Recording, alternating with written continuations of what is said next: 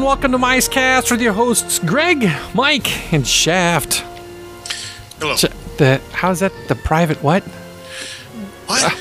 How does it go? I don't care. No. Oh yeah, the private dick was a sex machine. That's it. Shaft. Well, we know that's not true. We definitely didn't get his name because of that. No. Man, it's cold in the studio today. It's like 47 degrees down here. Really? Ooh, it was 34 when I walked out this morning.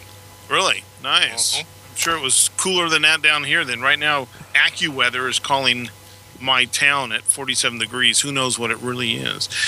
But brr, for us West Coasters, This is cold.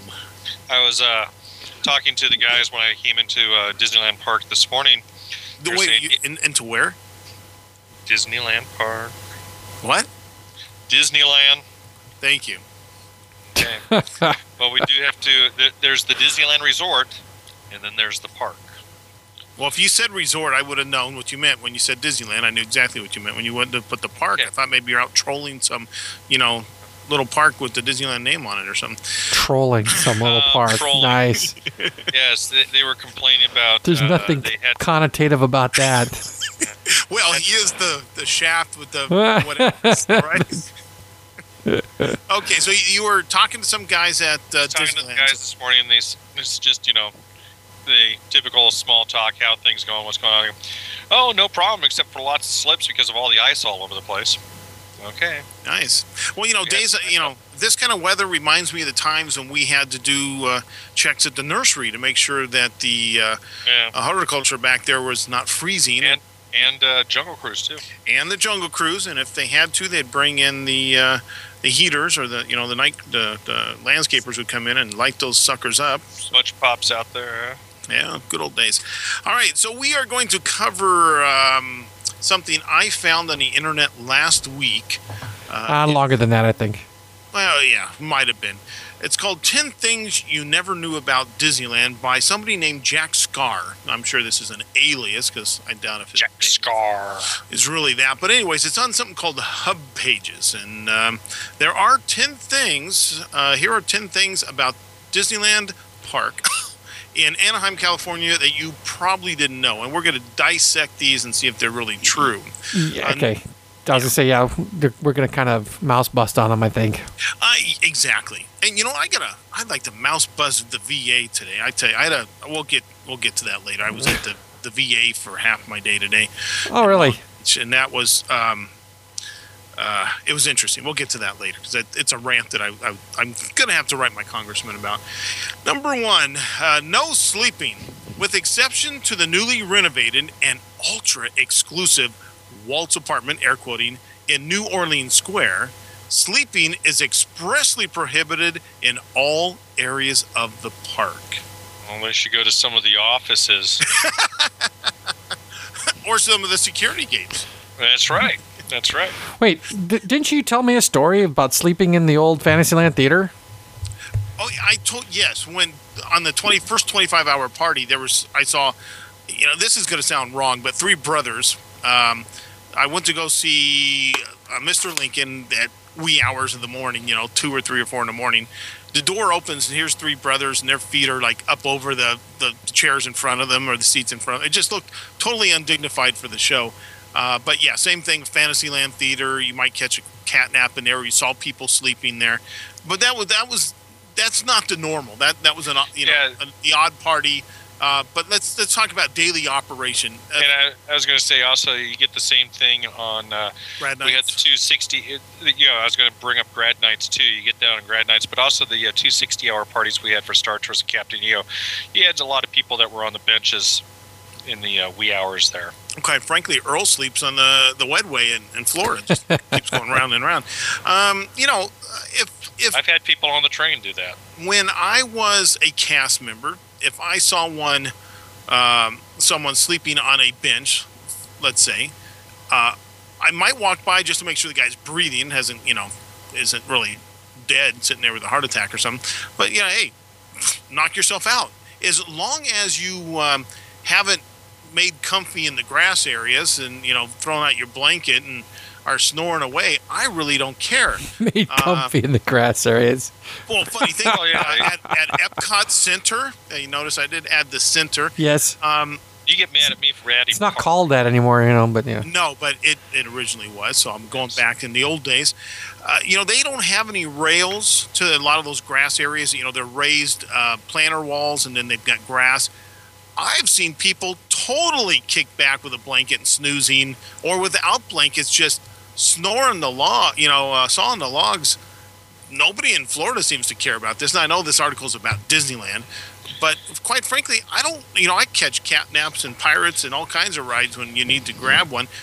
I've never heard of a policy about sleeping being expressly prohibited in the park. I remember being told way back when, and I mean way back when, we're talking about in the 80s, that there was something that said, well, we don't want people sleeping. If they're that tired, we would ask them that, why don't you go back to your hotel room or go something like that. But I'm in the same boat as you, Greg. I still see people that are taking those little cat naps. You kind of come up to them to make sure that they're okay, and you might even disturb them and wake them. Hi, are you feeling okay? Do you need a nurse? Or okay, fine. And they're out of the way. They're not sleeping in the gardens or in the grass area. They're just using a bench, and nobody else is around them. It's kind of like I'm sorry. It's kind of like that picnicking policy that they say you can't bring food in. You're supposed to go use the picnic area. Then you go in the hub and you see everybody in there with their or especially on the island with the picnic tables on the island. Everybody's over there. More picnic. Well, that's probably changed since I was there. There was never any picnic tables on the island when I was there. You're right. There are two tables over across. Yeah, okay. You're right. But typically, it's a certain ethnic group that does this more than others. What brings in their lunch? The bags start coming out, and whatever. But we're not. We wouldn't want to. There's been lots of times I've rolled into the parking structure and seeing a tailgate going on. Yeah. Yeah. But, quite honestly, I kind of look at if somebody wants to come into the park, spend $90 to come in a park to take a nap. Okay. Going back to Mike's thing, back with the old parking lot, that wouldn't have been tolerated. What do you mean? Somebody would have rolled up on a scooter and said... No, yeah, tailgate, exactly. I could have been up in the lookout, see somebody, we'd tell them we have a picnic area, but, it's a safety thing. We discouraged tailgating. Because a lot of times tailgating ended up with opening up, the cooler that had beer in it and all that. Yeah. So you always found adult beverages. There was usually a way to discourage them without being a total jerk about it. Because very few people go tailgate with just a cold sandwich. They set up the little hibachi and start grilling sausage or whatever. Yeah, most of the time, what you would find, you definitely didn't allow that because we couldn't have any hibachis going on in the parking lot. But you'd have the two types. You'd have the families that are just having the sandwiches in the car, and you'd go up to them and say, "Hey, folks, we have the picnic area. You can be, why don't you take your stuff up there? It's a lot more comfortable than sitting out here in the car. Be Mr. Nice Guy." And then you have the tailgate parties that are going on, in which case, you just remind them, we can't have this for safety reasons. And, again, picnic areas up there for your use. Okay, number 2, evacuate. And I said it that way because it does have an exclamation point. As my kids would say, it's being said with excitement. Oh, very good. That's an articulate way for a youngster of 6 or 7 to. Well, that's what the exclamation point means. You say it with excitement. Oh, good. Drives emotion. Yeah.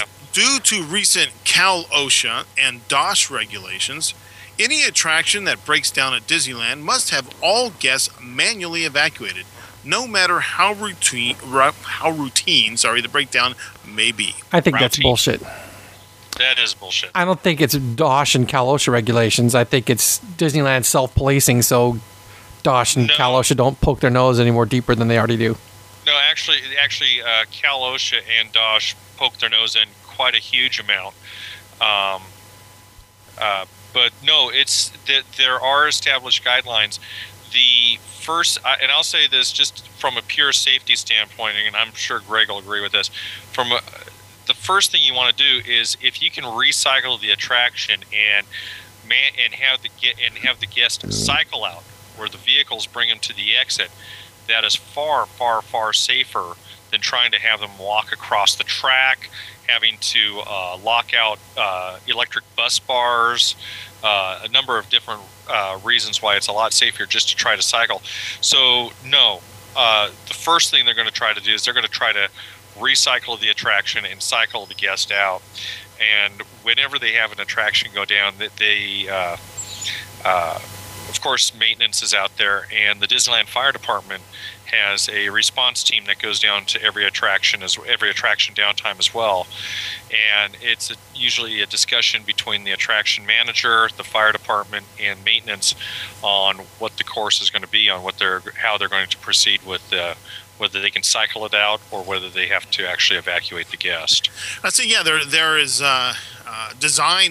purposeful design intent for a cycle out. I mean, it was part of the design to get people out versus having to, let's say something like the Matterhorn is not the safest way to it isn't. Get people out and walk that thing. But either as pirates, I mean, you got to get out of a boat that will rock. You got to go in corridors you're unfamiliar with. It takes a lot of people to do. So they would prefer to cycle if possible. So I would call bullshit on this, definitely, though there might be some wiggle room for how it's worded, possibly. But from what I've seen, every time you stop an attraction to put a wheelchair on Mansion would be considered a down, that you would be technically evacuating people. You've stopped the attraction. No, they don't. No, I know they don't. I know what you're saying. Yeah. Because some people think anytime it's stopped, it must have broke. Well, no, that's not. Okay, number 3, smoking. If I can just throw in real quick. We're already on number 3. I want to throw in this. Go ahead. Just on Disney jargon, there's a difference between when you're dealing with downtimes and why an attraction stops. There's a difference in a pause, a ride stop, or an emergency stop, or nicknamed the E-stop. And they all have different reasons, and generally, anyways, just jargon speak there for that. Well, that added a lot to that conversation. Didn't it? Number 3, smoking with a question mark. Smoking is only permitted in a few secluded areas of the park. All photos found within Disneyland Park depicting Walt Disney smoking have been doctored or to have the cigarettes removed. Thank you. And I was complaining today at my VA thing when some people couldn't read. Complaining inside.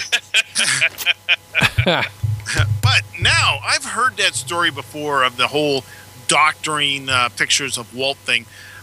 It is true you don't see very many public pictures of Walt with a cigarette, but they are out there. And in fact, I've seen a couple studio shots and he's holding it.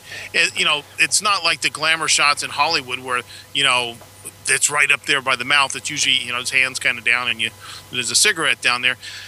I seem to recall a picture of Walt holding the freaking lowball glass in one hand and a freaking cig in the other. This one I can't say 100% yes or no about taking the cigarette out. I think what you might find is he did not smoke in the public areas of the park, so you probably wouldn't see a picture of him smoking in Disneyland because I'm guessing, didn't do it. But then again, I don't know for sure. I was going to say, why don't we start with the very first sentence? Smoking is only permitted in a few secluded areas of the park. Yes. That's true. There are only... let's not call them secluded, because not all of them are secluded. No, but they're out of the way. Out of the way, like the backside of the trail. They're a little bit out of the way, and, depending on where exactly you are in which park, it's going to be a little different. But that's only been in, the last... 10 years? 10 years that we've done that. Up to that point, we allowed smoking anywhere except in the restaurants. No, that's not true. Okay. Inside attractions were not allowed. Attractions. In any queue or restaurants, you were not allowed to smoke. Okay, even if the queue was outside, you weren't supposed to be smoking. That's why, at a young age, you might remember that I had that little pocket fan, and since smokers seemed to be very rude about which way their smoke was going, I was more than happy to give it back to them. The little pocket fan. And now you chomp cigars. Okay. Well, it's different. I don't put them in people's faces. I have to say the most courteous smoker I ever knew was a sergeant in the Air Force. He literally lit one cigarette with the one going out. I mean, that's kind of the smoker he was. Quite a bit of a chain smoker. But if we went out to eat, he would not smoke at the table. And he disliked other smokers who would either smoke at the table or this is what used to crack me up. We'd go to Bob's Big Boy and tell you how long ago this was. And the smoking section would be right next to the non-smoking section. Yeah, they're right next together. They're not separated. And, of course, the person smoking doesn't want the smoke in his face while he's eating. So he's kind of holding it up to the back of him, which is now the back to my table. So, this, I'm sorry, Richard. Where did you say there was a new Bob's Big Boy? Right over there by the Anaheim Stadium and the Honda Ponda. Really? Yes, where the Century Theaters are. Yes. Brand new Bob's Big Boy right over there. Oh, you mean in there where Acapulco's and all that is? And the fish market? And yeah, the fish market. I didn't know. Chili's is in that parking lot, too. Yeah, there's a Chili's there, too. Oh, my God. I may go there. No, I'm not working. I shouldn't go there for lunch. There's one by my house, too. Really? Yeah, well, not by my house. I mean, it's in Norco, which is the next town over. Okay, moving on. Disneyland. Wait. Before you go on the... There was a story that I'm trying to remember who had told me. I want to say it was Dave Smith that was telling the story, but it doesn't sound right. Just get to the story. Walt Disney was once saying that he himself was not Walt Disney anymore. We've heard this story. How's this? Well, I'm going to say it again, anyways. So shut up. Shut up. What? Yes, shut up your hole. So, but Walt was saying that he is no longer Walt Disney. Walt Disney is the figure of the company. He's a different person. Walt Disney doesn't smoke. I smoke 2.5 packs a day. Walt Disney doesn't drink. I like having my first drink with my lunch. He was very aware of... I know someone that's going to dispute the drinking portion of it because I had dinner with him and he's very in the know with a lot of the people in the studio. And anyways, the drink thing is in question, though I'm sure... regardless, Walt was very aware of... public persona. For his public persona and how his whole image looked. So yeah, when he was around the park, especially when he was being Walt Disney, the park and movie mogul, he was very much aware of not having certain things with him or on him that if a photographer were to take a picture. So it is those very rare pictures you would catch him with a cigarette, but he made sure he never had one of those things around. When I think, in fact, I can only remember one film very early on, like just at the beginning before Disneyland opened up, where he actually had a cigarette lit on the desk. But otherwise, you never saw anything. You didn't even have ashtrays. You mean on TV, not on film. TV? Yeah, on TV. Well, it was shot on film, but. Now, it's funny you should say that because in the day, smoking was accepted. It was on TV. Right. It was everywhere. The family people smoked. Everybody smoked. So to find a picture of Walt in the park smoking wouldn't surprise me, though I've always assumed because you don't see a lot of public pictures of Walt smoking, he just didn't do it in public. Well, not to say that he didn't, but he managed to not get photographed. But you got to remember, back in those days, most of the people photographing him were probably on his payroll. Well, also that's true. But also you got to remember, just prior to the start of the Disneyland project, that's when they had the whole big Surgeon General has just determined that smoking can be dangerous, and they started making all these restrictions and health concerns towards cigarettes. Was right there in the early 50s. So, well, I'm just bringing up the point that I'm sure that was probably one of the things on Walt's mind that he wanted it. He's always talking about the clean park and this, that, and the other thing. So he just wanted to kind of set the example on how certain things were going to look. Yeah, I think you're stretching it there, considering he died of lung cancer. But like I said, Walt Disney didn't smoke, but the man had 2.5 packs at least a day. I think that story's getting grander every time I hear it, but I understand the point of the story. So, all right. Number 4, Disneyland Underground. Contrary to popular myth, there are very few underground pathways beneath Disneyland. Many cast members can't even get to their destination points via backstage routes and have to cross on stage in public areas. It's true. That is true. Now, That was easy. the last statement is somewhat disingenuous, though. If you wanted to, you could go entirely backstage, at least at Disneyland, without crossing on stage, but it would be highly inconvenient to do that. So, Town Square is generally used as a crossover point for some people walking backstage. But you could go from, City Hall to the Opera House and never go on stage. Yeah, it's true. It's a very long hike. Yeah, it's very out of the way. Very long hike. So consider you have to go around the entire park. Exactly. But so that's what I'm saying. It's a little disingenuous, but in general, he's right. All right, number 5, ride cameras. You don't even want to discuss what underground there is? No, we've done that before. Ride cameras. If I wanted to, I wouldn't have gone on to number 5, ride cameras. Some area... you get the impression that Greg wants to crank through this quickly for some reason. I got the impression, Greg's in a hurry tonight. I mean, he doesn't want to talk at all tonight. Usually it's the other way around. I got to leave time for my VA rant. Ride cameras. Oh, okay, got it. Jeez. Some Disneyland attractions have only a few cameras throughout the ride, while others have several. However, in both cases, the cameras are to be watched by only one attraction's cast member at a time that in the majority of cases is distracted or simply not paying attention. Not true. I think the statement is somewhat disingenuous. Now, from my experience, using that word a lot. Yes, it's my catchword for the day. Well, it's funny. I used plethora the other day, and Karen looked at me like, "What? A plethora?" You do know what that means? She goes, "Yeah, but it would be something I never say." Today, when I was interviewing Jeff Mitchell from the Main Street Editions, was a sponsor on Imagineering My Way. Recently got back from Tokyo Disneyland. Look for that on the next Imagineering My Way. Anyways, he used plethora, and inside I was laughing because I think I just used that the other day in the wife laugh. But anyways, and my it's one of the few times she gets to laugh at you. That's right. No, she laughs at me all the time. But When you use the word plethora, I think of the movie Three Amigos. Yes. Do you know what the plethora is? It's exactly, I think, where I picked. Could it be that once again it's your birthday and you're angry? You're just taking it out on me.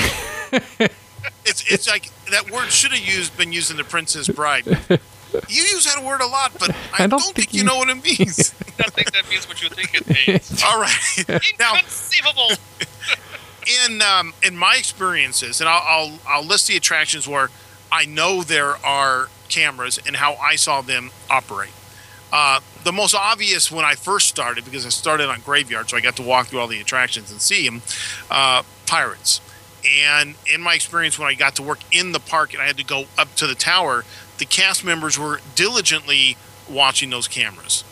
The other would be Splash, diligently watching, and partly for the titty shot that was coming down the hill to make sure those people were dealt with correctly. You know, of course, that's done at a different location. Yes, I do know that now. Well, I mean, now it is. It wasn't then. When I first came to the park, the Haunted Mansion did not have security cameras that they do now. And in my experience, when I worked there, when they added the cameras, that one wasn't so much monitored as some of the other ones. But the other ones, see, the big contrary to those, I think, is in Pirates, Space Mountain, partly Splash Mountain, the people operating the attraction, have their finger on the button per se, are the people who are in the towers, I'm air quoting, and have the cameras in front of them. Now with Splash, it's a little different. They've got the ride stop and stuff right there. Well, they do it Pirates, but the guy in the tower is kind of the lead, the control. He's got everything right there. With Mansion, there's no visible connection to the attraction to where the bank of monitors are. But you look at Splash, there's the tower, though it's not a separate tower. He's got she has a direct view to the load area. In Pirates, he has a direct view to the load area. In Space Mountain, they have a direct view to the load area. So the mansion one's slightly different. The Haunted Mansion, even though it's off to the side, it sits between the load and the unload. It's where the vehicles can be, the doom buggies can be checked after unloading prior to the next set of guests going through there. So I think that's kind of why it's put away, but it's still referred to as the tower. Well, that's it's a vernacular for the means of control. But there aren't a lot. The dark rides. I think they've added maybe one or two, but it and especially I know they added something to stare at the witch's apple, right? Because that thing kept getting stolen all the time. But it's not. I don't think it's predominantly used as a lot of people assume it is. But I have to say the ones I've seen, other than the mansion, are monitored quite closely.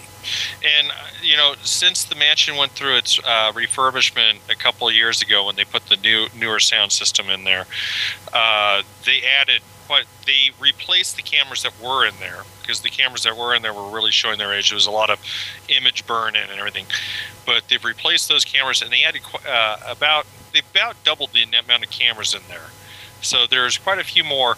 The cast members on the mansion, but all the attractions, and that includes the dark rides over in Fantasyland. There's even cameras on the carousel now. I got to say, it's part of, I want to say, their new training, but they are pretty diligent at keeping track of their attraction and keeping track of those monitors, watching for the safety infractions that might occur on them. And as far as the comment about only one person ever watching those monitors, again, it depends on the area. You take an attraction similar like the carousel. You only have one cast member that pretty much runs the carousel most of the time. But you take your larger attractions like Space Mountain or Pirates or Splash Mountain. There are extra chairs in those towers, and every now and then you'll have the lead in there, or you'll have somebody that is kind of an extra for a few minutes. They kind of tend to sit in there and watch with the ride operator that's at that control point. Yep, exactly. So I think this one is almost encouraging people to screw off, because they don't. Now, the one place I'd say that monitors weren't watched very well was in security. That's called irony. Yes. Well, what you have is your typical movie scene, right, where the guy has a paper, or there's 20 monitors. You got 2 eyeballs. You can only do so much. But as we're directing calls, or back there, I don't know exactly what they're doing today, but we're listening, taking calls. And we had one monitor that it broke down into 4, and I think there was something else. I'm not going to go into all the details, but they were partly there just being recorded, so you could go back and look later if necessary. But occasionally you'd try to watch that. Sometimes you droned, and if it was a slow day, you just stared at it, nothing happening. But ironically enough, probably the worst monitored ones were the ones in security. But and not to go exactly on how it's vastly different today. There is an actual separate monitoring room that has several officers in there watching it. It's the best way to explain it. If you ever watched the series Las Vegas, kind of similar, not exactly like that. It's not dark like that. It's very well lit in that room. And more computing power than they used to launch a friggin' space shuttle. Yeah, doggone straight. There pretty much is. That actually wouldn't be much. But no, but oh, come on. The latest facial recognition software. They have people identified in 30 seconds. We don't have that. And in fact, I brought that very argument up this morning. I'm going, why? Didn't you ever see Las Vegas? Don't we have something like that we can use? Funny enough, I'm going to a place called the One Stop Center. It's a place to try to help get employment, when you're on unemployment. It's very strict on access to get in there, because they have computers for you to use, but you can't misuse them, blah, blah, blah, blah, right? All this. They have a sign in, you have to have an ID, and they give me a paper one. I said, well, am I going to get a real one? No, we're phasing the system out. What we have here, and it's not online yet, is a facial recognition system. I'm like, oh shit. Wow. You could come in and they're, anyways. I mean, Yeah, because I could give my ID to anybody, right? They don't take your picture, it's just an ID.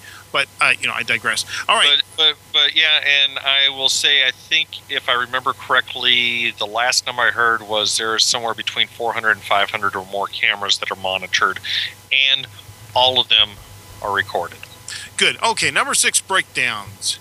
Despite the paranoia of many guests and fear of their own safety, especially around the Columbia, attractions hardly ever break down due to any kind of mechanical failure. The vast majority of attraction breakdowns are caused by cast member incompetence or difficult guests that interfere with the efficient operation of the attraction.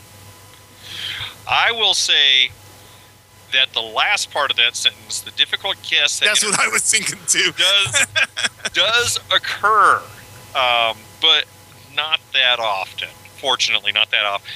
And I can't say there's, you want to talk about the stupid cast member on this, but no, it's mechanical. Most of the time, it's the safety features on the attraction that causes the shutdown. Yeah, let's see. I'm standing up on the Matterhorn.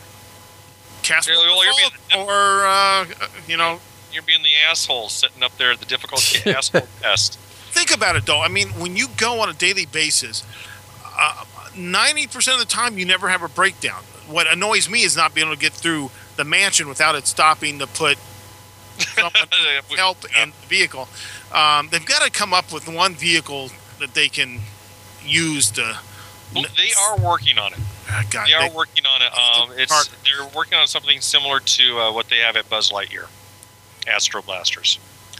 Okay, good. Where they can just slow it down a little bit, and you can just put the whole wheelchair onto the. That would be awesome. I finally saw a small world vehicle come around with the wheelchair on it. I got to say, it was almost like an Aztec king coming around on the. It looks like the boat would flip over if they weren't careful, huh? Because they're like way up there. I rode it the other day, and our boat kept getting bumped, and I'm like, what would that feel like if you're strapped into that wheelchair on top of this floating piece of plastic? Yeah. You keep getting bumped. Yeah, it is somewhat reminiscent of those movies where they're carrying in the Aztec. The king, yes. It is kind of funny, but okay. Did you ever see the one on Jungle Cruise? Yes. Very similar. Very similar, but at least in that one, you're down in the boat. You're kind of down in the boat, and there's something around you. And the one is small, where you're just kind of propped up there like a. Okay. Anyways, number 7. But I was going to say just to add on the it's not so much mechanical failure on the attractions. Most of the time, what it is, it's just a sensor that is looking. Those things have the computers that run them.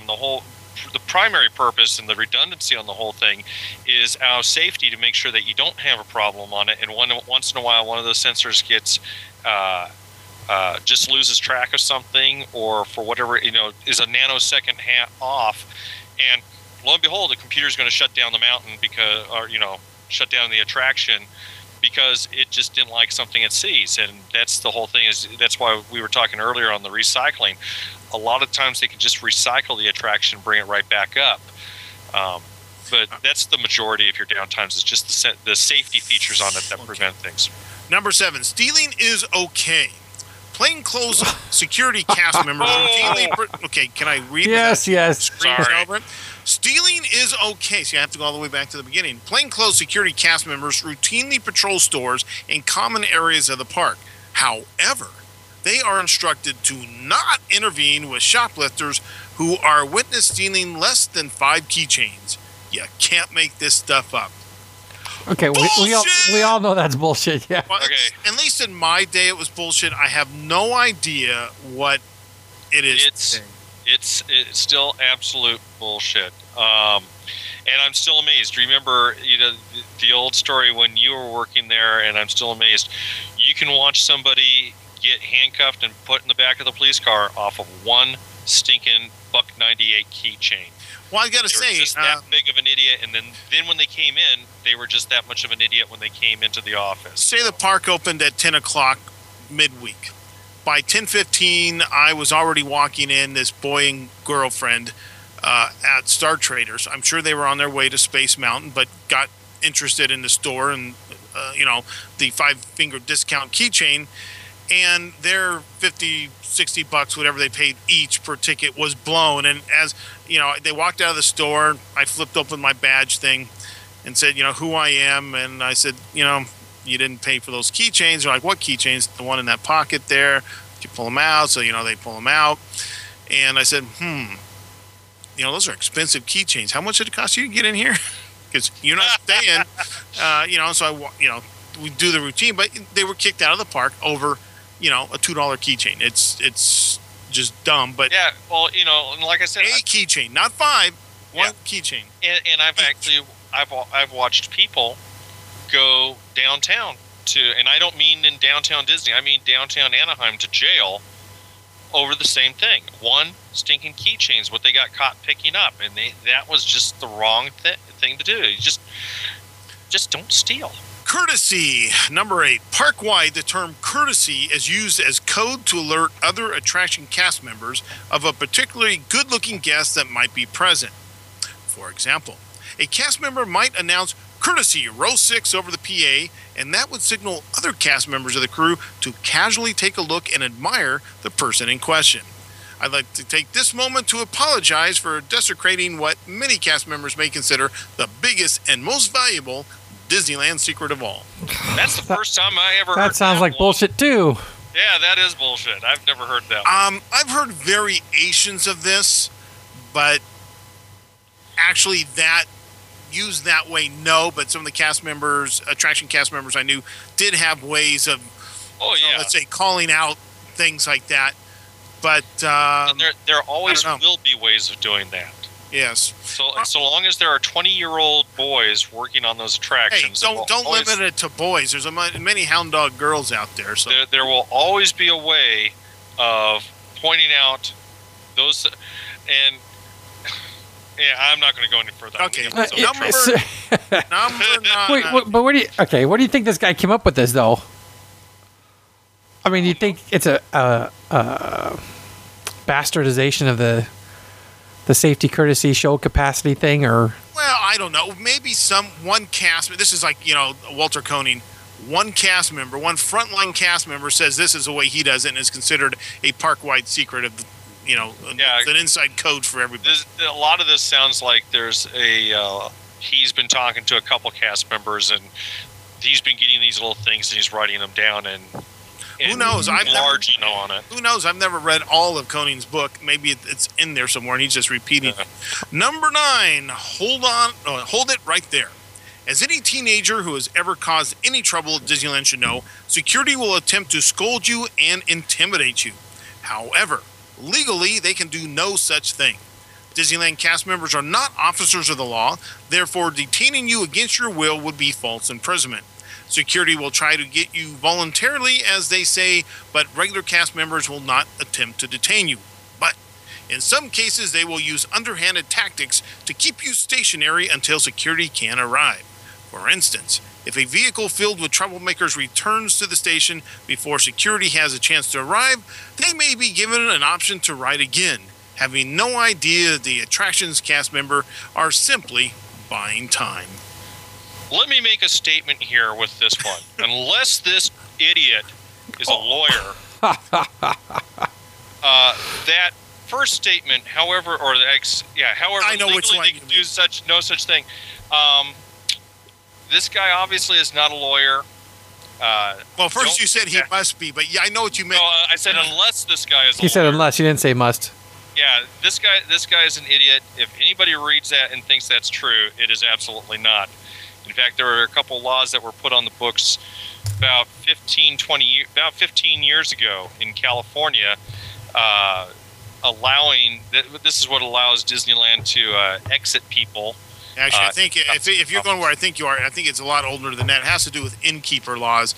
People who run businesses are allowed to detain people and call the cops on them, whatever they have to. But see, here's the thing. Well, it started with that, but they expanded it into amusement parks. That if a visitor at an amusement park must follow the rules and must follow the instructions of the people that work there. If not, they can be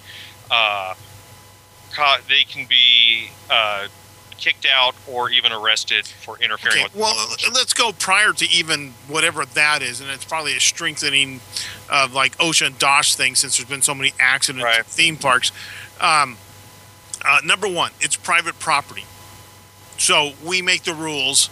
You can like it or you can pound sand.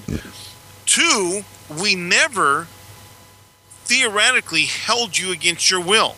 Yes, you might call it intimidation, but we put you in the air quotes Disney jail, which had no lock on the door, had a mirror, convex mirror in it, and a camera pointing into it. On one occasion, at least I can remember, a guy thought, "Well, you can't hold me. I'm just walking out." No one noticed him until they saw the back of the guy going out the door, and everybody clear. You hear chairs falling over and people running out of their offices trying to go catch the guy. But wait, if they can't detain him, why bother chasing him down? Actually, you can detain a person. You can detain a person while you investigate. Detain and what the circumstances are. There's a slight, I think, gray area with how you're detained. If someone hasn't been violent, you most likely won't be. Though we had these they came in later when I was there, a way to say make sure they don't leave. Bolts in the floor to a cable that was covered with clear rubber or plastic, whatever, and then handcuffs could be attached to those, but only supervisors did that. But you could detain them until the cops came, because if you have a legitimate gripe, such as an assault or they stole something from you, you have rights under innkeeper laws, because you are a storekeeper, innkeeper running a business. If you witness someone stealing or whatever. This is where I got really mad at Bill Handel one day, listening to a show, Handel and the Law, Marginal Legal Advice. And we'll mention Bill, for those that are not in Southern California, Bill Handel is a lawyer. Yes, he is a lawyer, and he gives marginal legal advice. That's his catchphrase. And tell you exactly that you have no case. So this lady calls in and says, my son was, arrested at X big box store, and now they're sending me a demand for money. See, that's something we started to do later on, and say, that took our officers X amount of hours. They stole this. We want damages for $800, whatever it is. So this lady was getting one of these notifications for damages. I'm like, this sounds familiar. He told her to tell the shopkeeper to pound sand. Say no. And the kid admitted stealing, and it's a typical, defense argument. Just say no, right? It's a legal argument to say not guilty. You may be guilty as hell, and you're guilty as hell, but you say not guilty because in the court that gives you legal ramifications for a defense. If you say guilty, you that's it. Yes, you skip the process of trying, let's say, to get a lesser sentence, whatever. And that's a really slight overview of the whole thing. But this whole legally bullshit crap here is BS. And quite frankly, in my day, it was a little more hands off, that we literally weren't supposed to grab people. I remember one time with... you're still not supposed to grab people. Am I speaking? Thank you. I can remember one time when three of us, we got this guy was like 5150, maybe 5149 and a half. He maybe not quite. Okay. But, close enough, I think. Again, he was on the Mark Twain, causing problems trying to get up into the wheelhouse. So I'm talking him down. I get him off the train. Let's go in and we'll talk about it. Well, we'll figure out this. We'll fix whatever issue you have. Just kissing his ass, making him feel good. Kept, and I would, gesture to him like with my hands that, move ahead. I'll just be right here with you, And he'd kind of mock me and do the same thing. We got to Main Street. He just wasn't going to go any further. So Enrique and a couple other guys came by. So the whole thing was, two or three of you might not hold hands, but kind of interlock arms to kind of push the guy, right? You weren't going to actually grab them. You were just going to kind of keep them moving so it didn't look obvious that you were, accosting someone to get him backstage. And he tried to fight. You were always trying not to grab him. But, I, as a plain clothes guy, there's a couple of times we grabbed them, pounded them against the wall, and did a few other things because they were combative. And, when you hear the word knife yelled out, you don't take any chances. You do the Wayne Gretzky and make the guy kiss the wall. I mean, that's just, for your own safety. Yes, I did. And it was fun. Actually, sort of did it twice. But the other time wasn't in plain clothes. I was walking into the backstage. I had just come out of the lockers. Somehow I was more down towards the end of the costuming, before all the windows. I had my security hat in one hand, stupid little hat. In the other hand, I had this, pre-made salad I'd bought. And I'm like, I'm walking into work, Pre-made salad. Yeah. I'm like, I see this guy running towards me, and I see it's like a cartoon. I see about 10 security guys chasing him, and I look behind me. No security over there. Look out again. Here he comes running down, that little driveway. Look behind me. There's nobody there. This guy's gonna run, either back into the park or under the Harbor House entry. So I set my hat down, set my salad down on this car, kind of mosey out into the middle of the runway, the driveway he's running. I see all these guys running behind him. Stop! He's like, fuck you, right? So, played football. Not a lot, but played football. Open field tackle right in the middle, goes down. And next thing you know, there's like 5 or 6 guys on top of me. I mean, I've already got the guy. He's down. But then it was like a dog pile. It was like Sunday football. Dog pile, nice. And I feel little jabs getting in there. This guy, somehow he pushed his way out of the 2 double glass doors. Richard will know where they are at the old front desk, and got past some supervision. Ended up, I heard he dented the supervisor's or the director's hood of his black Volvo, I believe it was. I heard that the director came out to try to stop him and flipped him onto the Volvo. Somehow he dented that guy's car up, but yeah, and we all accused the director that, you did that on purpose just so the company had to buy you a new car. I guess, you might look at the director as not being very good. He couldn't stop him, lowly security guy. He stops him. But the thing is... Although the director was a reserve Anaheim officer. Well, again, not saying much. Yeah, that's right. But as everybody piles... I'll make sure they know that next time you come to town. No problem. Everybody piles on, right? And the guy's struggling. So, like any good security or cop, you got a couple jabs in there, right? Because you're protecting your other guys. I don't even know. By now, my face is bloody. I still don't know where, but somehow I got scraped up. Either somebody's brass belt got me in the nose, or the guy's belt got me somehow. Because I got down, bent my knees. I'm practically running in place. You know how they do it in the. You got your arms out wide, waiting for the guy to come and juke left, juke right. Nope, bam, you're down. And why was he running? He did something, obviously. He didn't No, but do you remember what his offense was? I have no clue. It didn't really matter to me. I'm out in the street. I see guys, my security guys running towards me, and I'm looking behind me. I'm like, crap, I'm not even on the clock yet.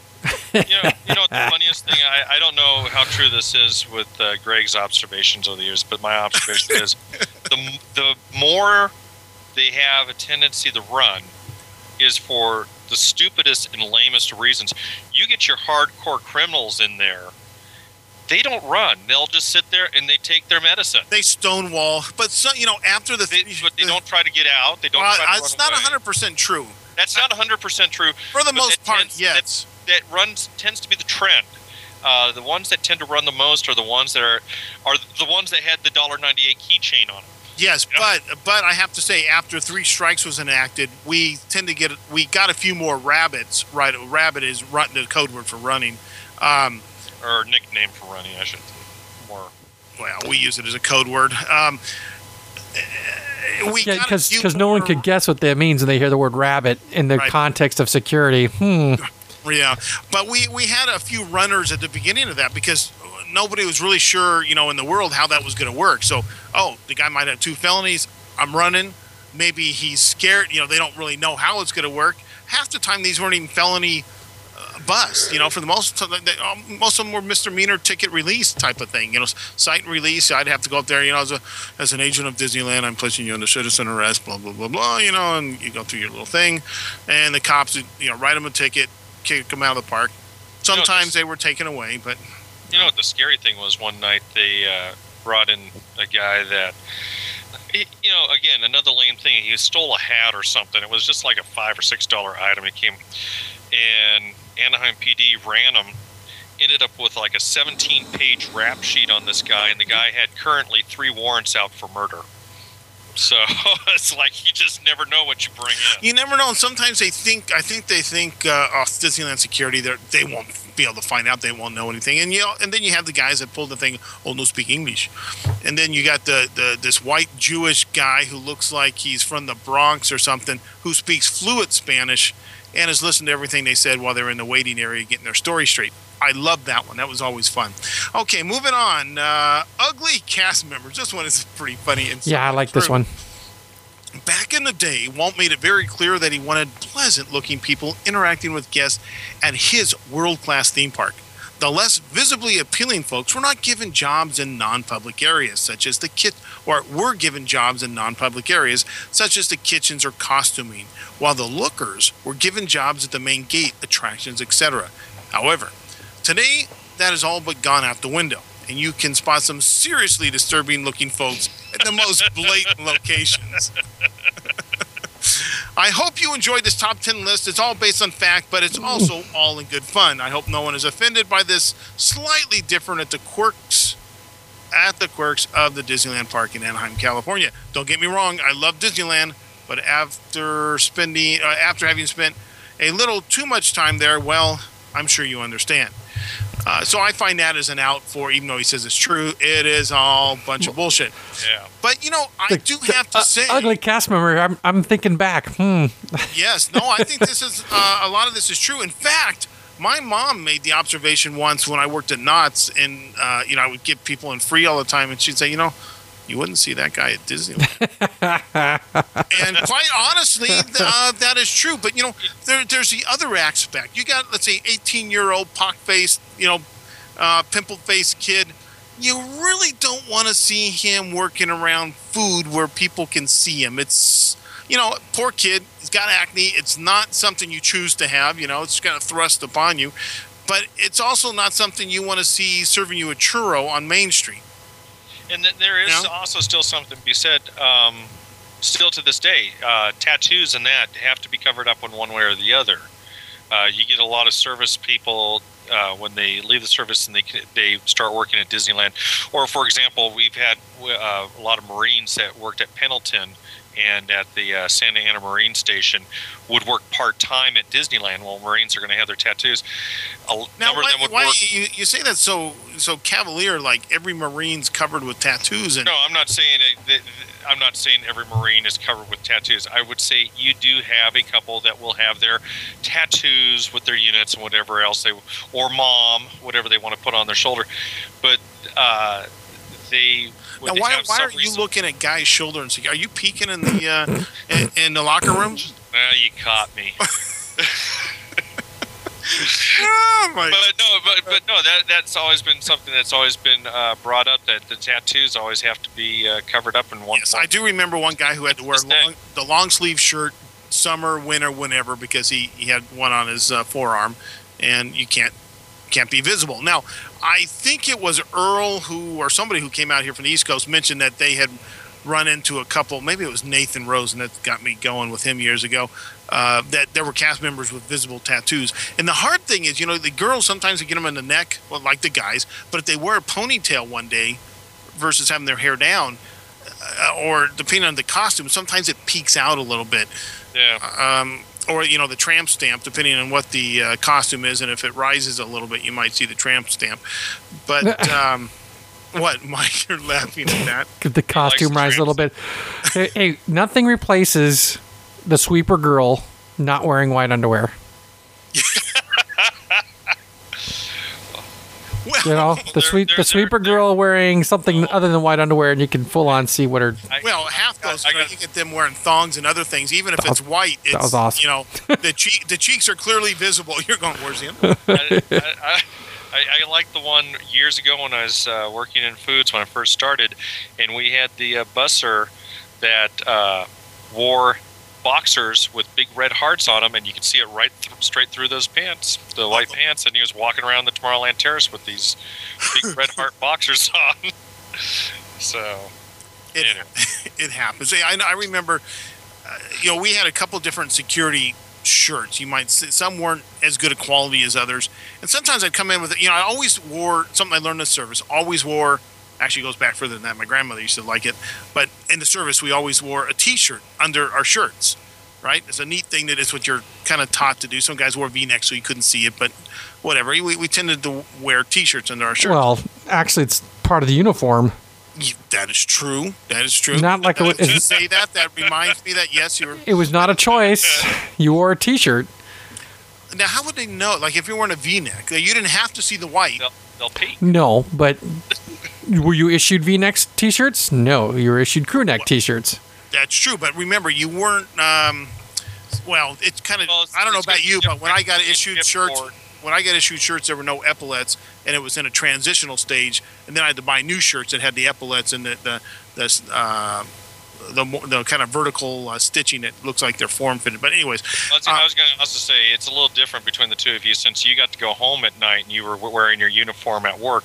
Mike, your shipboard, there's nothing you can hide on there. Okay, but I wasn't shipboard the whole time, and actually when the ship got far enough out to sea or into the hotter areas, the uniform of the day was your T-shirt. No shirt on, you took your uniform top off and just wore your pants and a T-shirt.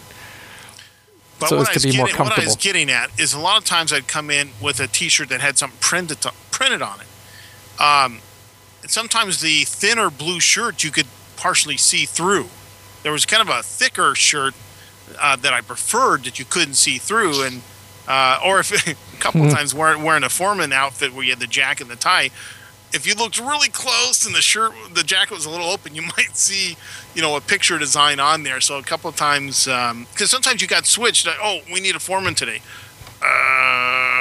Okay, I'm looking at the white shirt I'm wearing. It's got a thing on it. So it happens. But there was even the story of a mutual friend of ours that used to work in Fantasyland Attractions. And she would complain about this one girl hated to work Small World. And back in those days, they had those fairly thin knit shirts that they wore at Small World.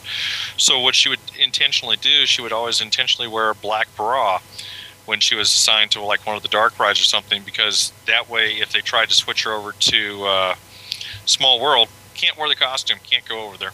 And everybody always got pissed off at her. Nice, but I generally say we've noticed even weight.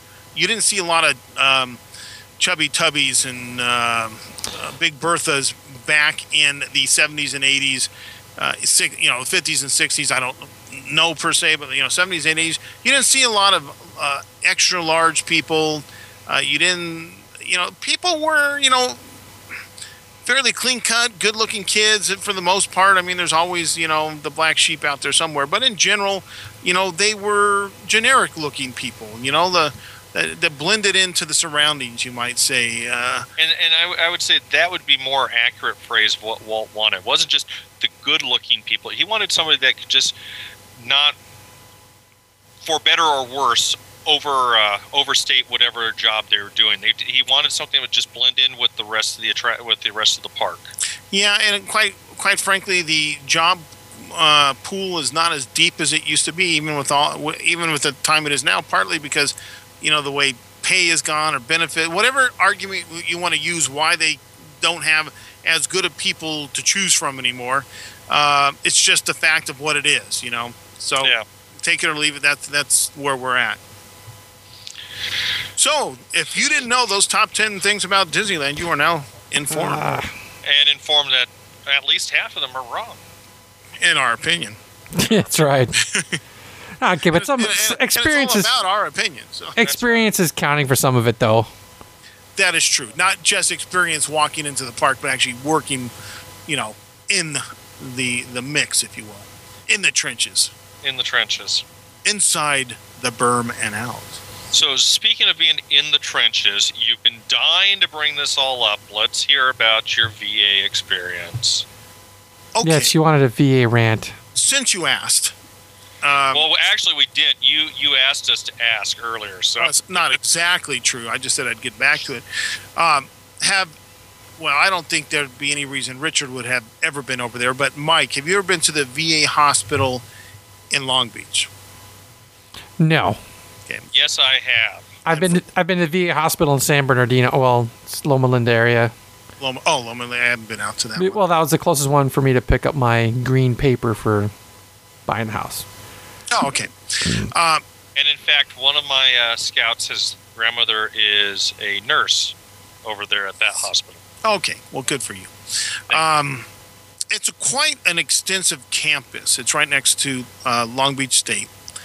And anyways, I was lucky to even find a parking spot, because every dying veteran or, nutcase is over there.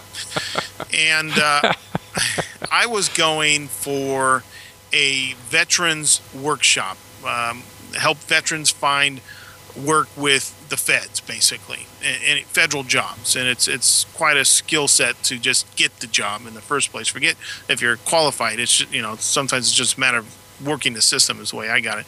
But anyways, we were there for 2 hours and in a wing that didn't look like it was used as a hospital anymore. It's obviously a hospital by its design, and you can tell by the rooms and the railings and everything. This was a hospital wing that's no longer used, at least this one particular wing we were in. And so, you heard the different stories of all these different guys. I was like one of maybe 3 or 4 airmen in there. Most of them were, there's a couple swabbies that just got out of corpsmen, and some armies and Marine guy. One guy who had 2 Purple Hearts from Vietnam and seemed to think his shit didn't stink and he got to bark because he was a wounded Vietnam vet, 30% disabled, so he gets a few extra points in all the tests and things. But the guy had a lot of anecdotes, and it was getting kind of old. It's 50 degrees outside, and the air conditioning's running. I'm freezing. I happen to be right under the vent. Well, that's like us at work. They finally got the air conditioners working on the buses now. Nice. So, most of the people in there were pretty conversational, chit-chat, but the guy's just, all these anecdotal stories about how he got this guy job or how you get in the system. And finally, this guy with the 2 Purple Hearts said, when are we getting to how to do this? Everybody else is being pretty civil or nice, but, I don't have the time. I got a meeting to go to, and I guess since I can, and I'm a wounded vet, I'm just going to, let's get to it. I'm like, fuck, just because you have 2 Purple Hearts doesn't mean you didn't shoot yourself in the foot. And I tell you, that was going through my mind, but I didn't think it was the right place. Because he had made this nice little sob story to this corpsman, because of you guys, you guys saved my life, and he'd been shot in the foot twice. And I'm thinking, seriously? Yes, I know one where he said part of his foot was gone. I'm thinking, that sounds like the $1 million wound to get you home. But again, I don't know the guy's story. Could be totally legit, but I just because he's being kind of rude about it, I was getting a little testy. But anyways, so this goes on for like 2 hours, so to noon. And we're in the very back of the campus. So I had asked, because I'd been to this one-stop center the day before, and they were the one that told me about this this thing, because there's a veterans part of One Stop, which is the place to help you get jobs. I think I mentioned to you before. And veterans get a day's notice ahead of the general public when jobs are coming open that are people who are signed up with like the One Stop centers trying to help people. So she says we should go to this workshop. I said, okay, cool. I'm going.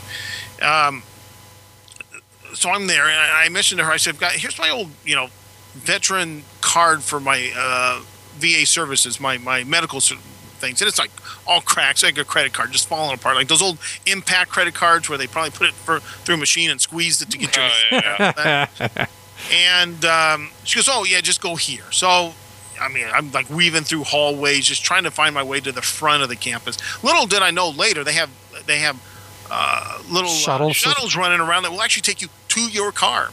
But as I come out the front door after all this is done, and the lady says, right here, and I see all these guys in wheelchairs and stuff, I'm like, I can walk. Let these guys, and they were getting in a van, and then I saw the other shuttles going around. I said, screw it, I need the exercise, I'll walk. But man, and then again, I weave into a corner, and there's all kinds of construction. Oh crap, I can't get it through here, back around the other way. But so I go up to the front to get my card fixed and take a number. Oh, what do you know? Come right to the window, no waiting. This is great. Now, an hour and a half later, I'm still waiting to be helped because they give me paperwork. I fill it out. I turn it back in. And I think I tweeted this, but the reception was really bad in there, so I don't know if it went out. They can't discriminate if you don't want to give them your income and financial information, but they also will not register you if you don't. Say that again. They won't make. It says on the form you do not have to disclose your financial information. We cannot make you. You're not required to give it. So I'm reading that as they can't discriminate against you for not giving it private information, but if you don't, they won't register you into the VA system. Oh, there's a catch-22. That's nice. Yeah. Okay, so I don't give a shit. I'm filling it all out. Well, your income now is fucking zero. Zero, yeah. No, they want your income from 2008. Well, that wasn't much better. Okay. No, actually, it was considerably better. Was In fact, almost triple, probably. Okay. Double, maybe. So I fill it all. Triple zero. Yeah, triple zero. Well, I do have unemployment coming in, so there's some money. So I fill it all out. It takes me 10 minutes. The neatest writing you'd ever see. I was surprised at it. Usually I hear a comment, wow, I can actually read this. It's one thing my kids always say, my writing is so neat. I saw this, all those years of being an architect. I'm either accused of being a cop. I said, no, I write too big because they write in tiny little letters so they can squeeze all that bullshit on the ticket. Or, you're an architect. You're definitely not a doctor because you can read it. But, I fill it out, and I'm like, looking at my watch. It's like, oh, my God, it's been an hour and a half. They got CNN on. I'm inundated with Wolf Blitzer and some guy named Rick something who thinks he's God's gift to journalism. Is this during the president's speech? I am so sorry for you. It was after that, but, Oh, okay. But anyways, and I'm, like, inundated with CNN liberal bullshit. And finally, I'm thinking, God, there's literally a change of people in this little waiting area. I'm thinking they skipped me. And they call my name. Okay, great. And this little African-American lady comes out to help me. I'm like, oh, yeah, finally. And we walk, and we walk. And I'm like, I expected her office to be, like, right behind the window. It was, like, half a mile down the corridor. So we get in there. She's really nice, and everything's going well. She's filling all this paperwork out. Next thing she says, you're not eligible. And I'm like, well, excuse me, I've been registered before. I still don't understand how I became unregistered, why I'm re-registering now. I registered when I got out of the service. And I have it was a Class A medical benefits. She goes, well, you can thank your president. And she has a picture of Obama on her desk. Big surprise. And what? I'm like, huh? She goes, Bush. I think she goes on HW, I think. Herbert Walker. I'm like, huh? If you make a certain income level, you are not qualified. And I'm like, whoa, wait. I did register. I said, well, what had happened if I hadn't become unregistered? You'd still be in the system. I'm like, well, how did I become unregistered? Well, we would have sent your renewal information in the mail, and you would have needed to fill it out. I said, I never received this information in the mail. And I look at my little blue card. It's all crumbly, and it's got my address from 1988. This is 2009. Anaheim address, okay. And I've moved 4 times since then. And I told her 5. I miscounted. Well, it doesn't matter. Yeah. More than once. More than once. Obviously, it wasn't forwarded to me. If it bounced back, I don't. How are they going to get in touch with you? The VA. You think they were actually going to do any research? Good luck there. Well, one kind of little side note. She had to unlock her office when we went back there, which told me something. I don't know. It just seemed creepy that she had to actually lock her office when she left and unlock it when she came back. But now, go ahead, Richard. I was going to say, now, just to emphasize for those of us that are listening, this is government medical care at its premium best right now, correct? No, so this is what we can all expect on government medical care. You can never compare VA care with even against Medicare and Medi-Cal. My grandmother's in Medicare and Medi-Cal, and Kaiser picked it up, and she's got excellent service at $5 a visit. and have to. No. What I'm talking about is remember they're talking about getting rid of Medicare and Medi-Cal. They're switching over to a full government service. I guess you haven't been listening today, but I won't go into that. So, anyways, I'm dumbfounded here. I said I served my country. I was supposed to get these benefits, and I don't get them anymore. If I had not been unregistered because you couldn't find me, I would be okay. Yes. So I don't get them now. No. She says, but in a month you can come back with your new income. Because I said I haven't worked. I'm in my 6th month. By the time next year rolls around, I will be in my 7th month of unemployment. I said, my income will be considerably less. She goes, yes, but your one kid will also drop off unless she's full-time in school. Because at 23, if you're not full-time in school, then you're off the dependency list. So then the money changes again of how much you can have as an income. So I was trying to do some quick calculations and just rough numbers to figure out roughly where I might be. And I'm thinking, this is bullshit. I was entitled to benefits when I got out. I registered because they couldn't find me and supposedly sent me paperwork, which I have to, air quote, trust that they actually sent them to me. And I get fucked because I make too much money. And in fact, today I told my wife, I said, when the shit comes down, it just keeps coming. I got a notification from my private health care that I pay for myself that started off at like $460 a month and went up to $522 sometime last year. I just got a notification in the mail today that on February 1st, it's going up to $697 a month. What's going up $600? My health care. Oh, your Cobra. Okay. No, I don't have Cobra. My last employer never paid for health. I didn't have health care, so I've been paying it on my own. What? Since I've worked this last job. So I'm saying it went up from $460 to $522, and I just got a notification that it's going up to $697. Yeah, there was something in the news not too long ago about a federal subsidy for health benefits or health care benefits for people out of work. That it's not okay. You're misunderstanding here. This is private insurance that has nothing to do with government. So your private insurance is going up $100 or almost $200? Yes, which means I will stop having it because I can't afford the extra $200. As it is, the $500. I'm hoping to find a job that has health care so I can drop it. Though I like my PPO. And then I started to wonder. Wait, I just went in through a battery of heart tests. Am I getting fucked because I had a battery of tests, which they really found nothing wrong per se, but am I now screwed because I had tests? I'm giving them a lip full tomorrow. I'm going to call them and find out what this can't just be an annual increase in their dues because fees because things go up. That in no way means I'm for universal health care because I'm not. But it's just I want my VA benefits, though I really probably never want to go get my care there. I want it just in case.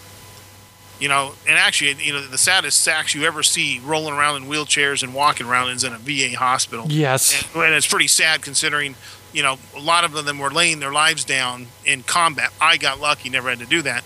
But they serve their country and their care is not the best. It's not the worst, granted, but it's not pretty close. I tell you, I've spent a lot of time in Hoag Hospital lately. My father died at Hoag. Well, yes, he actually died at Hoag Hospital. That's a pretty nice hospital. And I'm walking around this place going, oh, my God. And the newer section looked better, but the old, probably the original section looks pretty battered and haggard. But they're building 2 new wings, so who knows what that's going to be like. Maybe they'll tear down the old piece of shit. But I'm just livid that, I did my time. This is a benefit that I was entitled to. And supposedly Herbert Walker Bush, I don't know if it's true, if Bush 1 screwed me. Or his administration, or if it was Congress during that time and it's just attached to Bush because he was president at the time, that I get butt fucked because, they took me off the rolls for whatever reason. It just infuriates me to no end. I can't even begin to tell you how much it pisses me off. So, anyways, that's my rant of the VA rant of the day. VA rant of the day. Yes. So when shit comes down, it just keeps on coming. The shit that keeps on giving. Mike, now you got to add the reverb. The VA rant of the day. Now, Michael. Now this could be a lesson to be learned. I take it when you got out, you hopped down to the VA and registered for your medical care. No, I don't remember doing that. So you're probably equally butt fucked and can't get it. Yes. So this is a lesson for all you service personnel that are overseas. And don't let your VA benefits lag. Don't let those be. I mean, come on. Would you ever think that a VA benefit would lapse like that? No, it's one of those things that you just automatically kind of assume that it's going to be honored, like the GI Bill and everything else. Like you said, the what? Yeah, I know. Like I didn't get the GI Bill. I got something called a Veterans VEEP, Vietnam era something assistance program or something like that. It was just called VEEP. Okay, here's the dumb thing about VEEP. VEEP sucked ass. Yes, it did. Okay, for one, the name. If it's a veteran or what you say, Vietnam era. I can't join the soldiers clubs, a lot of them, because I wasn't in during the Vietnam time. I don't get certain medical or certain VA benefits because I wasn't in the Vietnam time. Nothing against the Vietnam vets. They answered their call to their country. So as far as I'm concerned, you're platinum with me. But why the fuck do those guys get more benefits and kudos than, let's say, a Gulf War I guy or a Gulf War? Now there are special benefits for guys who have separated in the last 3 years. So there's like you just got out thing. You get some extra benefits. But the Vietnam guys, now granted, a lot of them got spit on and hassled when they came back from the war. But those guys get some extra kudos that the other people didn't. By luck of the draw, that thank God I didn't have to go to war or combat. You take your chances. I don't care if it's the Air Force or not. I don't care if you're in the luxury service with the hot tubs during wartime and all that. You still never know, and it's a dangerous job. I mean, I didn't have a dangerous job. I had a stupid job. But it was a job that needed to be done. Yeah, that's true. You're part of the team, right? But, I went on flights, random flights when you got the chance to go. How more people die in training accidents half the time than they do in real combat, That's something to be said today. I think if you, it's been brought up, if you take a look at even since the war has been going on, there have been more people killed in training accidents than there have been killed actually in combat. I went out on a little, part of my wartime job was bag 'em and tag 'em, and we had a flight crash in our base, a training flight from, I think it was from Castle, one of the bases up and down the coast, using our runway, just going up and down the coast, doing their thing. What if I was just taking a flight? Bam, you're dead. 70,000 pounds of JP-7 exploding in a fireball. I mean,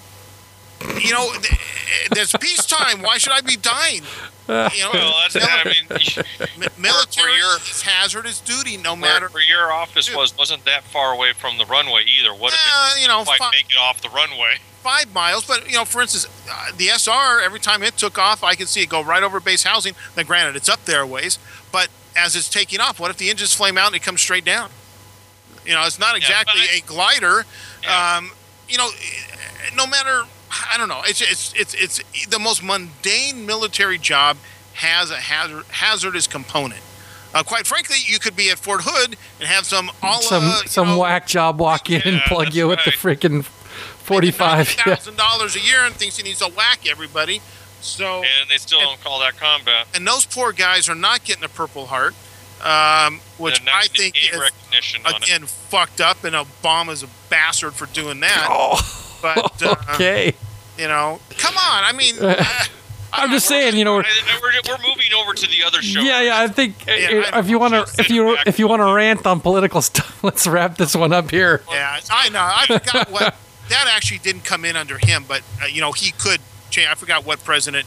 It was a thing that wounded people can only get the Purple Heart in combat. But I'm sorry if that act of terrorism wasn't a combat type of action. I don't know. I think everybody should know about that, with how their servicemen are getting screwed. I'm sorry. Some politics transcends everything. But again, for all you service people that listen to this show, watch your benefits. Yeah, definitely. I was just going to throw in on the historical note just about benefits that it's not anything new, though. Unfortunately, the government. I'm sorry, I'm just stay on the subject I just said to go off, but I'm thinking of the old bonus army from World War I when they did the March on Washington, and they got rousted out of that. They were promised bonus pay for volunteering to go overseas to Europe to fight the war. They didn't see any of that, and they got rousted, and some of them got put in jail for protesting on Washington on it. So I mean, it's nothing new, and it's kind of one of those little dark areas of the whole aspect of it all. Anyways. Yeah. Okay, so Michael, what do you got to finish up the show with here? Let's turn it back on Disney for. Oh, I know. What's the date today? Today, in 9 days, and this came from Shaft, but I will tell you all about it because he hasn't spoke up. It is projected or planned that on the 17th, if I remember right, of December. That's correct. Great Moments with Mr. Lincoln should reopen to the world. Yes. Okay. The only thing I had was not Disney. Actually, I walked in there. Mr. Lincoln is in there. He's fully dressed, and they are in the process of programming the show. Is he slumped over? Not when I was. You laugh, but in the I know. It still looks that way. It still looks that way when he sits down. He is slumped over when he sits down.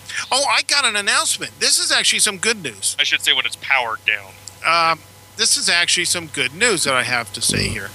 I, as you know, am looking for work. Now, I don't know if this work is going to pay much, but there is a website called Examiner.com. It's called Inside Source for everything local. And there are examiners for like Los Angeles, Santa Ana, Anaheim, Chattanooga, wherever, right? They were looking for writers and photographers. So I had to write a sample about what I wanted to consider my specialty. Like, there might be a guy who's, Southern California hiking. He's all about where to hike in Southern California. So they didn't really have an area for what I wanted to do, which would be Disneyland. Sure. Or Disney or theme parks in the area, things to do. So I went under Anaheim and said there should be a new category, Disneyland. They actually assigned me Santa Ana. I don't know why, but I had to write a sample article, and if you'd like to hear it, I will share it with you. And I had to write a bio, and I had to give them examples of other work. So I sent them to the Travelers website because I have made a lot of postings there, and Flickr for photographs. And I was notified that as long as I passed the background check, that's no problem. Give them certain information that I'm signed up. Now, the pay is kind of squirrely. It depends on how much traffic is generated, and there's a couple factors of how you get paid. So I'm not looking at this to be any top dollar thing. But you're also allowed to, you own your article, so if you want to publish it, you can publish it anywhere you want. So that doesn't conflict with Travelers and all that. So I have no idea what it'll pay, if anything, or very little. Who knows? And in some ways, I'm, is this a squirrely thing? But they're coming up under Monster and all that kind of stuff. That's how I found out about it through Indeed.com, I think it was. So I will be writing for Examiner.com, an online newspaper of sorts. And Santa Ana, so you don't get. It's called the Santa. It hasn't gone up live yet. I'm going to question why Santa Ana, not the Anaheim one, since it's Disneyland. But I don't. They break them down in geographical areas. I'm sure the Los Angeles one, for example, I just jumped onto the Los Angeles one. There's things here that more. It's the greater Los Angeles. So some people might consider Santa Ana the center because it's the legal seat for Orange County, to be the center of Orange County. It's the county seat. That's what I said. Yes, you said legal seat. Well, you danced around it. You didn't say it. What exactly. So, if you would like to hear what got me semi-hired, which again, this it could be totally bogus and it'd take anybody who volunteered. Who knows? But I will read you my small dissertation. It had to be under 300 words. That was part of it. So I got it to 312. Okay, where do I noodle this down a little bit, weed this out, So I got it down to 299. Would you like to hear it? Okay. Why not? You don't Sure. really have a choice, right? Well, my finger is on the recording button, so. Okay. With Christmas fast approaching, the Magic Kingdom of Disneyland and Disney's California Adventure has been transformed into a winter wonderland. Whether you're a fan of parades or classic attractions, there is something for everyone. Chevy Chase's Clark Griswold has nothing on Disneyland as they pull out all the watts when they transform It's a Small World into a holiday treat for all ages. With over 50,000 lights using 350,000 watts of power, one cannot help but smile when they see the wonder of it all. Each evening, every quarter hour, Sylvania presents a multimedia show on the facade of It's a Small World that is sure to please all who see it. The Haunted Mansion is also dressed to impress. Back in October, the mansion was taken over by Tim Burton's Nightmare Before Christmas's ghoulish characters. The Haunted Mansion holiday promises to deliver holiday hijinks until the new year. 50,000 lights are used to turn Sleeping Beauty's castle into its winter beauty. Icicle, snow, and glistening lights are just a few examples of the treats in store for guests at the iconic Disneyland castle. Did someone see snow in Southern California? If you did, it's probably in Disneyland's Main Street, USA. Each night after lighting the Christmas tree and Sleeping Beauty's winter castle, Disney treats its guests to a little Disney magic when it snows on Main Street. And don't, Richard, tell me that's not the exact time. I really don't care. A Christmas fantasy parade is marching its way into the hearts of guests this winter, featuring marching toys, snowflakes, Disney characters, and the jolly old man himself, Santa Claus. The holiday season also welcomes back the famous Disney's Electrical Parade at Disney's California Adventure. And don't forget fireworks as Disneyland presents Believe in Holiday Magic Fireworks. With all this and more, Disneyland Resort is full of cheer for all ages. So there you go. That was good. That was good. That was good. What were you going to say, Richard? Go ahead. Throw it out. I was just going to say no electrical parade yet, but I got that out of the AP magazine that said the electrical parade had come back for the holiday season. No. So there's nowhere to put it. The AP magazine is lying. Yes. The backstage pass, and I look because I was looking where am I going to find the information about what I'm going to write, and it was in here. Where did I find that? Because or on the corridor to put it anywhere. I have room for on the corridor. I understand, Okay. but I just want to see where I found that because if I actually submit this as being my first one, I can update that and change it. Can't see. Oh, one other thing I mentioned to Greg, Mike, I didn't. Correction on my statement last week. I was talking to a couple of guys in project management.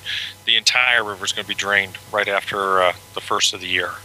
I was thinking it was only the front half of the river. They're draining the entire river because they want to do some work on predominantly the raft, or not the raft docks, but all the docks around the island and the Phantasmic storage dock area as well. So they'll be dumping all the water, which that's a lot of work when they have to do that because they can't just dump the water anymore. So we have to say, darn, Al Putz was writing. Yeah. But that's the question was kind of inferred last week. Why do you only do half the river? It's because they have to treat the water before they can release any of the water any which direction. They have to purify the water before it can go into well, they can't put it in the sewers.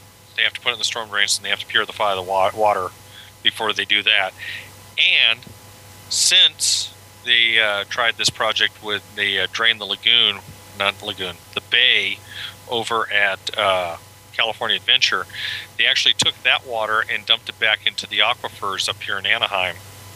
So they got credit. It's 99.9% pure. Hey, Mike, didn't you already know that Orange County puts all the crap and pee water back in the aquifers to be cleaned, and we drink it for drinking water? No, I thought they pumped it out to sea like most sewage treatment works. Nope, they treat it and then they put it back in the aquifer to let Mother Nature do her duty. And the funny thing is, Orange County has been doing this for a long time. I don't forget. Yeah. Richard says he knows how long. I don't remember, but they were talking about this on our local radio station because L.A. voters have more than once unanimously rejected this idea, and L.A. ends up having water shortages. We never do. Orange County rarely has a water shortage where they say you can't wash your car or water your lawn because we drink our own shit and urine. They've been doing this since the early 80s. Orange County and Anaheim have been doing this since the early 80s. And it's actually the water that they pump into the ground is when they put it into the ground, into the aquifers, it's purer than when you actually get it out. It's like what is it, 99.9%? It's, I mean, come on, what do you think is in Arrowhead? I mean, you don't think all the bears and the deers don't do their duty in the river? Come on. Well, they come from spring water, so the bears don't do. You've seen that commercial, right? That oh shoot, it's a water commercial, but it's knocking on Arrowhead because Arrowhead's, fresh spring water, or whatever, and it's a bear talking. Spring water? Oh no, you don't want to drink that. He goes, I use that for my bathroom.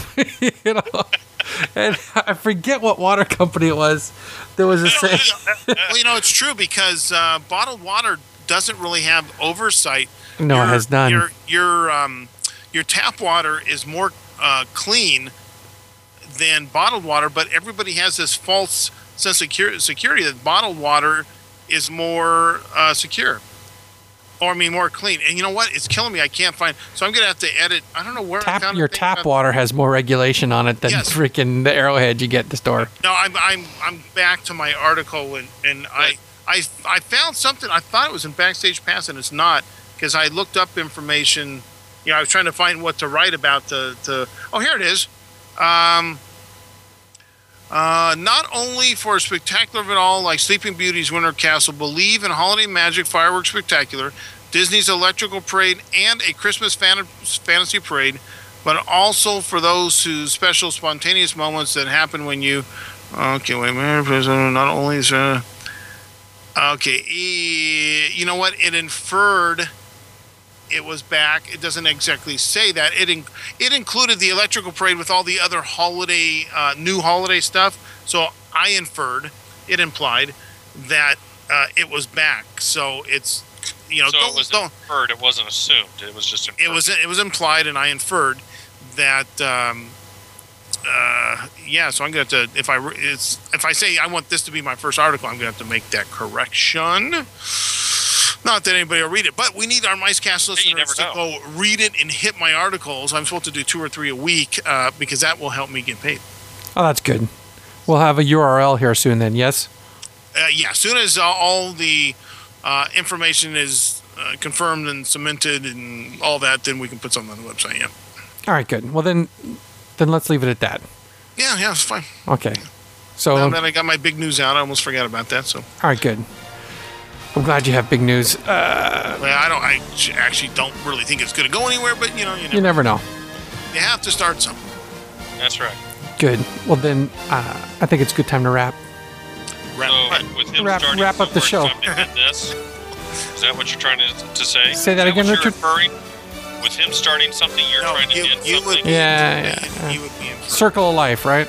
Don't get that backwards, Yeah, for end. What? Nothing. All right. Just say goodnight. Just say goodnight. Good night.